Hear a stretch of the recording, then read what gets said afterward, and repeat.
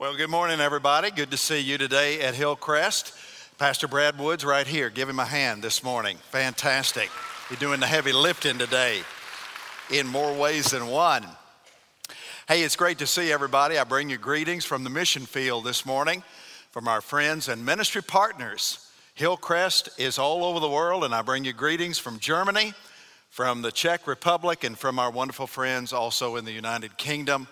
God is up to good things in the life of those who are ours, serving Him on the mission field. And we have a wonderful year to look forward to, as Hillcrest will be going to all three of those places throughout the course of this year, ministering the gospel in church settings and seeing boys and girls, men and women come to faith in Jesus Christ. You know, the best part of going over the water and spending a few wonderful days is coming home. Amen. Getting back to your own bed, your own home, and my sweet little wife. Somebody say amen this morning. That's the best part of all. I'm just getting too old to travel for very long without her with me. I think the older I get, the more insecure I get for some reason. I just like having her around. And so we're delighted to be back. Thank you for the privilege of allowing us to be gone for a little bit of time. It makes me a better pastor, a better citizen, more informed, and hopefully a better preacher. I'll let you be the judge of that. A special welcome to those of you that are with us at Spanish Trail. Love you guys, miss you. Look forward to seeing you soon. Be over there soon and very soon, bringing the gospel live and in person to you. We hope you've had a great day of worship. And to those of you that are worshiping with us online, wherever you may be this morning, we love you and we're praying for you, praying that God would do a wonderful work in our midst today. If you have a Bible with you, be finding Matthew chapter 16 for a few minutes this morning. The 16th chapter of the first gospel, the Gospel of Matthew. One of the best ways that really good teachers teach is by asking questions. We live in a day and time where much of education has been boiled down to the simple dissemination and memorization of facts. Here's what you need to memorize, and then I'm going to give you a test, and the measure of success is how well you can regurgitate those facts and figures and give them back to me on a piece of paper. But good teachers know that among the best ways to develop students is by asking them questions and allowing them to think and to give a response, so that rather than simply telling the student what they need to know, the teacher guides the student in such a way that they're able to think critically for themselves. This approach is really helpful, I think, in that when it's done well, students tend to know not only what they believe, but they know why they believe what they believe. Have you ever noticed that about Christians? Most Christians can tell you what they believe, but if you press them as to why they believe what they believe, they don't know how to answer the question. Well, it's important that you not only know what you believe, it's important that you are able to stand firm and resolute as to why you believe what you believe.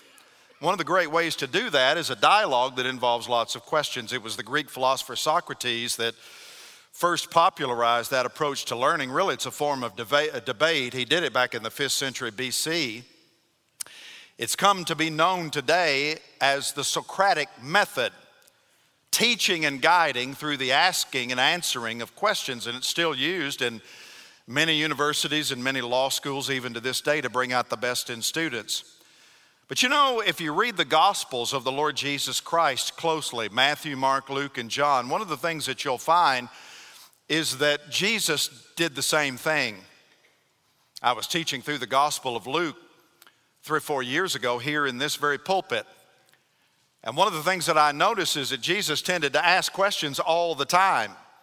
I took a comb and combed through the 4 Gospels of the New Testament recently and found that Jesus asks almost 200 questions that are recorded in his gospel ministry. And rather than calling that the Socratic method for our purposes, we're going to call that the Jesus method. Can I have an amen this morning? Because Jesus was a big believer in teaching by asking. Really what Jesus is doing with all of the questions that he tends to ask is developing disciples. That's what Jesus is about. We've been talking a lot about discipleship to begin our year this year, and this is how Jesus fundamentally developed disciples. He asked them a whole lot of questions, sometimes putting them on the spot in order to force them to think critically as to who he was, what life was really supposed to be all about. So the Jesus method involves our Lord asking some very pointed questions for the purpose of developing some very sharp disciples. And he's not asking in order that the disciples might give him information. Can I just make a statement this morning? When Jesus asks a question, it's not that he needs to know anything. Jesus is Lord. He is omniscient Lord. He knows all things. And so when Jesus asks a question, it's not to better inform him, it's to better inform us so that we can know some things that really matter in life. Now, in these weeks leading up to Easter, it's hard to believe I'm already talking about Easter. Easter's in 12 weeks. So I'm going to take these 12 Sundays leading up to Easter from those 200 questions, and I'm going to do the best I can to select 12 of them that I think they're critically important. I'm not even going to say that they're the most critically important because I'm going to leave out far more than I include. But we're going to take 12 that I think are spiritually super significant. And the first one we're going to look at today gets at the heart of really this critical subject. What are you chasing with your life? I mean, what is it that really motivates you? What is it that fires you up? What is it that really drives your life? Let's read, beginning this morning, 24th verse of Matthew chapter 16. You'll know the question when we get to it. Then Jesus told his disciples, if anyone would come after me, let him deny himself and take up his cross and follow me. For whoever would save his life will lose it. But whoever loses his life for my sake will find it. For what will it profit a man if he gains the whole world and forfeits his soul? Or what shall a man give in return for his soul? For the Son of Man is going to come with his angels in the glory of his Father, and then he will repay each person according to what he has done. Father, we pray that you'll minister to us and through us this morning, that we might know that we've heard from the master teacher who is the Holy Spirit. If he doesn't show up, we really are not going to see anything fruitful or productive happen here today. So we acknowledge our dependence on him, and we ask for your presence and your power. Illuminate these words, which are not mine, but yours, that we might know you better and serve you with great enthusiasm. And we pray it in Jesus' name. And everybody together said, amen. Now, this is a familiar passage. It's not the first time we've talked about this passage. This passage is what I call the hinge chapter of the gospel. Everything turns from this passage in Matthew 16. Everything had been focused in Galilee up to this point, popularity, crowds. Now Jesus begins to work his way toward Jerusalem, and for the first time he begins to talk seriously with his disciples about the reality of what he'd come to do, who he was, what he'd come to do. Peter had identified him correctly just a few verses earlier. Thou art the Christ, the Son of the living God. And Jesus said basically, that's right, and he begins to teach them very pointedly about the cross. And in the midst of this discussion, he asked one of the most important questions, maybe the most important question raised in the Gospels. What will it profit a man if he gains the whole world and yet forfeits or loses his own soul? It was a very important question then, but would you not agree with me about how important that question is in 21st century America today? Where we're driven by consumerism and we're driven by toys and we're driven so much by money, where the priority that's, for so many is placed on money and the things that money can buy. This question is posed in light of the discussion that happens immediately preceding it, where Jesus begins to teach his disciples that they now have to work their way toward Jerusalem, where he will eventually suffer and die, and then after 3 days be raised to life. It's the first time Jesus had been that pointed with these men about the reality of his suffering as a Messiah. The disciples had a really hard time processing that. And the reason that was true is because they had a faulty view of Messiah that was based on years of unbiblical tradition in the Jewish community. They viewed the Messiah, as most people did in the Jewish community around them, as this political military conqueror that was going to come in and overthrow the Roman authorities, knock Herod off of his throne, restore Israel to this place of incredible prominence, restore the glory days, the good old days, as they'd been under the reigns of David and his son Solomon, when nobody on planet Earth had been stronger than the nation of Israel.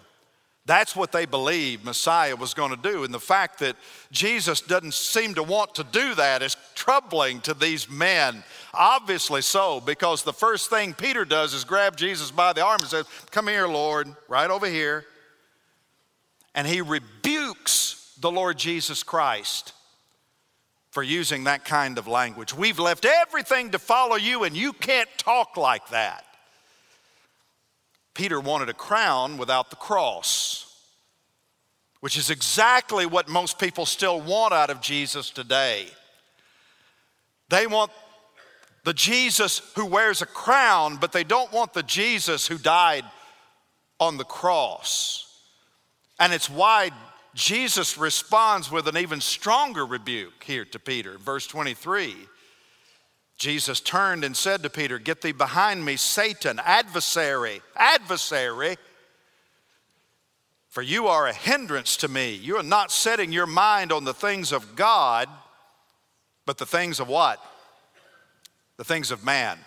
So what Peter was unknowingly and unwittingly trying to do was get between Jesus and God's ultimate plan for Jesus, which at this point he had no clue about. And he was doing it for selfish reasons. He wanted to wear the crown with Christ without having to bear the cross of Christ. Everybody tracking with me so far, say amen. And so Jesus has to make sure that Peter and the rest of the disciples understand what's most important about life. And he wants to help them to prioritize the things that they need to really be chasing after in life. Because it wasn't what the rest of the world was chasing after. He wanted to teach them the dynamic importance of pursuing eternal things first. Can I just say this morning, ambition's not all bad. It's okay to be ambitious with life. Desire to succeed in life, do well with life. There's nothing particularly wrong with that. But I think our Lord just wants to make sure that their ambition and our ambition is pointing in the right direction, that we're chasing after the right things as a matter of priority. Because Jesus hadn't come to make those boys healthy and wealthy. I don't care what you hear on Christian television. So much error being taught today. Just have enough faith, trust Jesus, he becomes this cosmic Santa Claus. As I've said before, not the King of Kings. Jesus is a Burger King to so many. Where you can have it your way, do whatever, just have enough faith, give God your Christmas wish list. He'll make you healthy and wealthy. You'll never get sick again a day in your life. You do, it's your fault. So much error being taught today. He wants them to understand that. I didn't come to make you healthy and wealthy. I didn't come to give you a backstage pass to the kingdom show, all access pass, or the best seats in the kingdom house, or the best positions of leadership when I come into my kingdom. I mean, Jesus wants to make very clear, I'm not the means to an end in your life. Jesus wants to make it abundantly clear that he himself is the end in life. That which we ought to be pursuing more than anything else in life is not the stuff, but him. We ought to be pursuing him. And would you not agree that we need this teaching today as much as those first disciples did? Maybe even more.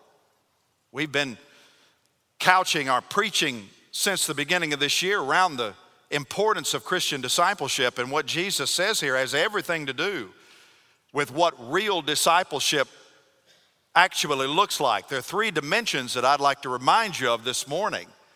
The first involves the call of Christ. This is a fundamental call that Jesus gives to any and every disciple. Here in verse 24, if anyone would come after me, let him, skipping a few phrases, let him follow me. That's kind of the first thing he says. If you want to come after me, the first thing you have to do is follow me. Now, we'll qualify that as we go along this morning, but that's the underlying principle. If you want to belong to God, you first have to follow me. This is the fundamental call of Christ. It was the first command that he issued to the original 12 disciples there on the water's edge in the opening salvo of the Gospel of Matthew, the Gospel of Mark, the Gospel of Luke. He goes to those fishermen, and what does he say? Follow me. That's right. First command he gives. And it's the last command he gives, the very last chapter of the Gospel of John. Jesus tells Peter, you quit worrying about what everybody else is doing with their life, and you what? You follow me. That's right. So it's the first command he gives in the gospel. It's the last command he gives in the gospel. By following him, what does he mean? Do as I say and do as I do. Focus on me. Allow me to be the pattern of your life. And as I speak, you speak. As I do, you do. That's what it means to follow him. Now, this concept of being a Christ follower has become kind of a trendy thing today. I was reading an article out of Newsweek magazine not too long ago that basically indicated that studies are showing that the term Christ follower of Jesus, is fast replacing the term Christian as the way a lot of evangelicals are identifying themselves. What's your religious belief? Used to be a day everybody would say, well, I'm a Christian. Now what many people are saying, maybe even most, is I follow Jesus. I'm a Christ follower. It has less of a sting attached to it, so they say. It has less of an offensive nature about it because the word Christian is often stereotyped by so many. Well, let me just say, I'm not really into spiritual or religious fads or trends, but one thing I want noticed about my life is that there's no doubt that I'm actually following the Lord Jesus Christ. That true with you? Don't you want people to be able to look at you and identify you as an obvious follower of the Lord Jesus Christ? The reason that we ought to desire that is because that's the fundamental call of Christ to every person, reduced down, I think, to its simplest level. Jesus says very simply, follow me. And it's very important that we be reminded of that principle today, because the bottom line is that everybody follows somebody or something. Everybody. We're all on a path leading somewhere. And daylight is burning. And it's very important that you be conscious of whatever path it is that you're following and who you're following or what it is that you're actually following with your life. Because the path that you're following, the person that you're following, the thing that you're following, whatever it may be, that pathway eventually leads to a destination of some kind. And let me ask you a very pointed question this morning. When you arrive at whatever destination the path that you're on is taking you, where will you be? Now, you may not know how to answer that, but you ought to be able to frame it in general terms, because we're all on a pathway that's leading to an inevitable somewhere, a predictable somewhere much of the time. Everybody's on a financial path here today, and the financial path that you're on is going to lead to somewhere. If you don't have a budget, if you don't plan to save, you don't plan to give, there's going to come a day of reckoning in your life. How many of you saw stories about all of the people based on the government shutdown? They didn't have a dime saved. And I know it's hard for many people to live, but did you know that the 50% of American adults, 50%, half of the American population don't have $1,000 in the bank? Man, that is a sobering figure. Well, we're all on a financial path, and that financial path is going to take us somewhere. What about relationally? Man, I can look at people. I've been a pastor for a long time. It's not my first rodeo. You can look at people making relational decisions that are not biblical, are not healthy, And you can almost predict 20 years from now, here's exactly where that person's going to be, and it's going to be a world of brokenness. Because they're on a path of their own making, and it's going to lead somewhere. And spiritual paths lead to spiritual destinations. Those that have a careless, take it or leave it approach to the Bible, to prayer, to the spiritual disciplines, to the church, 20, 25 years from now, you're going to be at an inevitable destination, spiritually dry and vacuous. But then others take spiritual disciplines very seriously, and with each passing year, they grow closer to the Lord, and they grow stronger because they're following Jesus rather than following their own impulses. So the reality is we're all on a destination. Who are you following, and where's this pathway going to take you in 5, 10, 15 years? It's an important question to know and to evaluate, because nobody wants to wake up in their 50s or 60s and wish they'd followed a different path in their 20s and 30s. There's a commercial. I couldn't find it. I wanted to show it this morning because it's got a father and it's got a song singing in the background that basically has the words to which, if I knew then what I know now, how different life would be. And I've known people who come near the end of their life wanting to go back and live it all over again, knowing what they know now. Here's the sobering reality. You can't go back. You can't go back. So be careful, because many people follow the wrong people, listen to the wrong counsel, the wrong instincts, and they wake up one day resentful and bitter because they've got a trail of broken relationship, broken finances, broken dreams. And you know what I see happen a lot of times? In the midst of that brokenness, people play the God card and they get all ticked off at God because it's all God's fault. And God had nothing to do with it. God sent you every sign in the world. You heard every sermon in the world. You had every family member who was trying to help you to understand that you were going down a path that leads to nowhere. And one right after another, you chose to reject that counsel. You chose to reject the Bible. You chose to reject spiritual leadership. It's not God's deal. But we need to blame somebody, and God often is the man that takes the fall. Isn't that right? Why is God doing this to me? But the reality is, where we are today was determined long ago by the decisions that we made with our life. Who we chose to follow, who we chose to live life with, do life together with. That's why it's so important to make sure that you're following the right path, or in this case, following the right leader. Because here's the good news. You can't go back. Y'all with me? Say amen. Can't go back. The good news is you can start over. Amen. And it doesn't matter how old you are, it doesn't matter how much water's under the bridge. Thank God that we have a God of grace, a God of second chances, who's willing to pick us up and turn us around and dust us off and set us on a proper pathway that leads to fruitful destinations. But we have to choose to lock in with Jesus Christ, because he alone has the power to change the direction of your life. You have to decide, as the old song says, you have to decide to follow Jesus. And once you do, can I just say, it's the greatest adventure of your life. It'll be the greatest adventure of your life, but before you make an emotional decision to follow Jesus, Jesus is very careful here to caution us to stop, first of all, and evaluate, secondly, the cost of the call. There's the call of Christ, and then there's the cost of the call. And wisdom demands a proper evaluation of the cost. Jesus taught that. Who goes out to battle without first estimating the power of his enemies so that he knows how to properly strategize? Or who would build a tower without first counting the cost? Make sure they don't go bankrupt in the process. No, Jesus says here that whoever would resolve to follow Jesus, there's this all-important qualification that you cannot miss. It's verse 24. Now we fill in the gaps. If anyone would come after me, let him what? Say it out loud. Say it again. Deny himself and what? Say it out loud. Take up his cross and follow me. Two very important qualifications there. For, verse 25, whoever would save his life will what? Lose it. But whoever loses his life for my sake will what? Find it. Now, this is why Jesus rebukes Peter.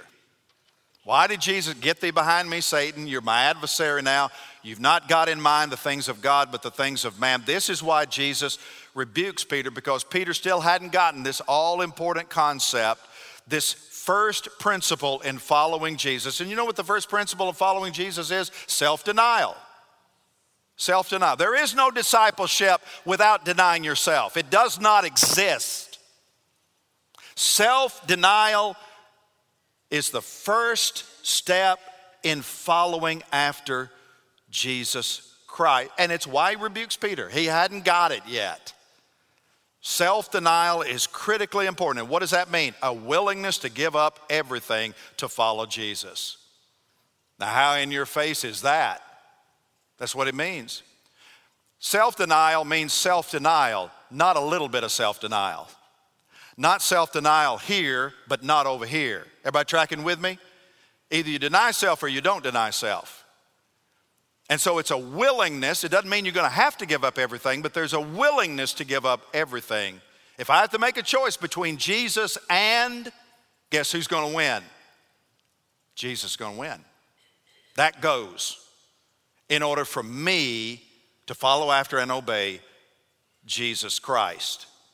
The word deny here is a word that means to renounce or to completely disown, to disavow someone, and to separate yourself from something or someone so that you don't have any connection with them anymore. In fact, it's ironic. What's the irony here? Jesus is teaching self-denial to the big mouth who just a few months later is going to do what to Jesus? He's going to not deny himself, he's going to deny Jesus. It's the same word. He's going to disavow Jesus. He's going to renounce Jesus. He's going to distance himself from Jesus. And that which Peter does at the end of the earthly life of the Lord Jesus Christ is now halfway through the ministry of Jesus Christ, is what Jesus is telling Peter. This is what you've got to do with yourself. Renounce yourself. Separate yourself from yourself so that I and I alone am Lord. If anyone would come after me, he must deny himself. You know what that means? You give up the right of running your own life. You give up your right of calling your own shots, establishing your own agenda, telling the Lord and deciding for yourself what you will and will not do, where you will and will not go, what you will and will not say, how you will and will not live. You give up the right to call those shots for yourself. That's what it means to follow Jesus. You give up. All to Jesus, what does the old song say? All to Jesus I surrender. That's necessary in order to follow Jesus as Lord. Because you know what the problem is? Two people can't both be Lord at the same time. Somebody say amen. Two people can't be Lord at the same time. There's only one that can be Lord. Either you're going to be Lord or Jesus is going to be Lord, but both can't be Lord at the same time. Christianity started as a give up everything movement. I mean, the Bible says those first disciples gave up everything in order to follow Jesus. That's what it says. And now, over the centuries, we've kind of turned that in to where Christianity now is not a give up everything movement. Christianity has become a get what you want movement. We've made it all about us. The emphasis isn't on God in many churches anymore. The emphasis is on the individual.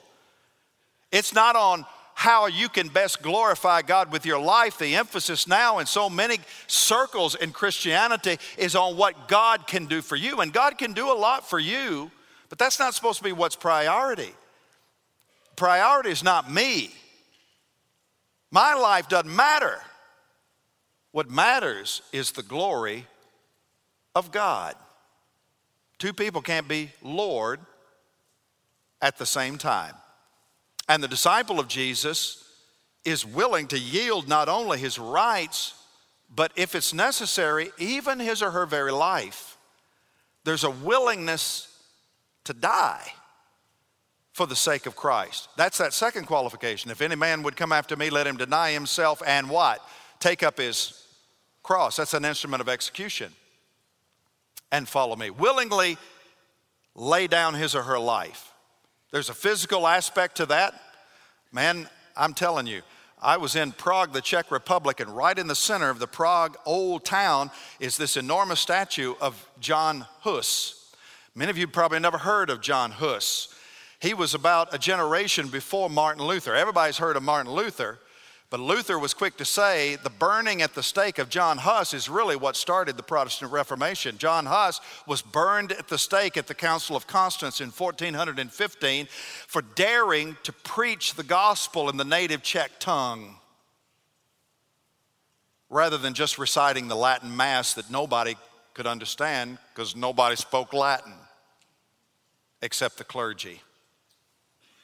They burned him at the stake. The name Hus means goose in German. How'd you like to have a pastor named Brother Johnny Goose? And right before he died, he said, you know what, they may cook this goose. That's what he said. But a swan will flower in the aftermath. And it did, and his name was Martin Luther, who they wanted to burn at the stake, and he was willing to die. The Lord spared him, but many people have had to lay down their life because of their conscience spiritually as it related to following after Jesus Christ. But what every one of us have to do, probably nobody in this room is going to have to die because of what they believe about Jesus. Makes me thankful to live in the United States of America. That's a good place for an amen. But I'm willing to.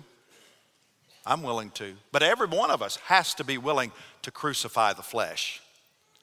We all have to be willing to die to self, every one of us. That's the first step in following. This is what it means to deny self, to put a silver stake in your flesh, relinquish control, die to self. The Apostle Paul said it, I die every day. I die daily, crucifying the flesh in order that Christ may be exalted in and through my life. This is what Jesus means. Whosoever shall seek to save his life will lose it in the eternal nature of things. You maintain your life all about you, Jimmy Locke is Lord. When this life is over, you will die eternally. But whoever loses his life voluntarily, in other words, lays down his life, becomes a living sacrifice, lays their life down on the altar, puts a silver stake in the flesh in order that Christ might be exalted as Lord. Whoever loses his life, that's the one who what? Finds real life, eternal life, and the abundant, peaceful, overflowing, energetic, enthusiastic life that only Jesus Christ can give. And that's why the question is so important. What shall it profit a man if he gain the whole world? Zero. Nothing. The Bible says, for to me to live is Christ and to die is gain. To die is profit for the believer, now and forevermore. And that's why there's no real discipleship apart from self-denial. The first step in Christian discipleship is a willingness to give up everything in order to follow Christ. But having said that, don't let that strike fear in your heart. Because I don't want you to be like the rich young ruler. When he was confronted with this reality, you remember how he responded, right? He turned his back to Jesus. And the Bible said he went away how? Sad, because he had great wealth. He didn't understand there is no profit in the wealth. But he couldn't turn his back on the wealth.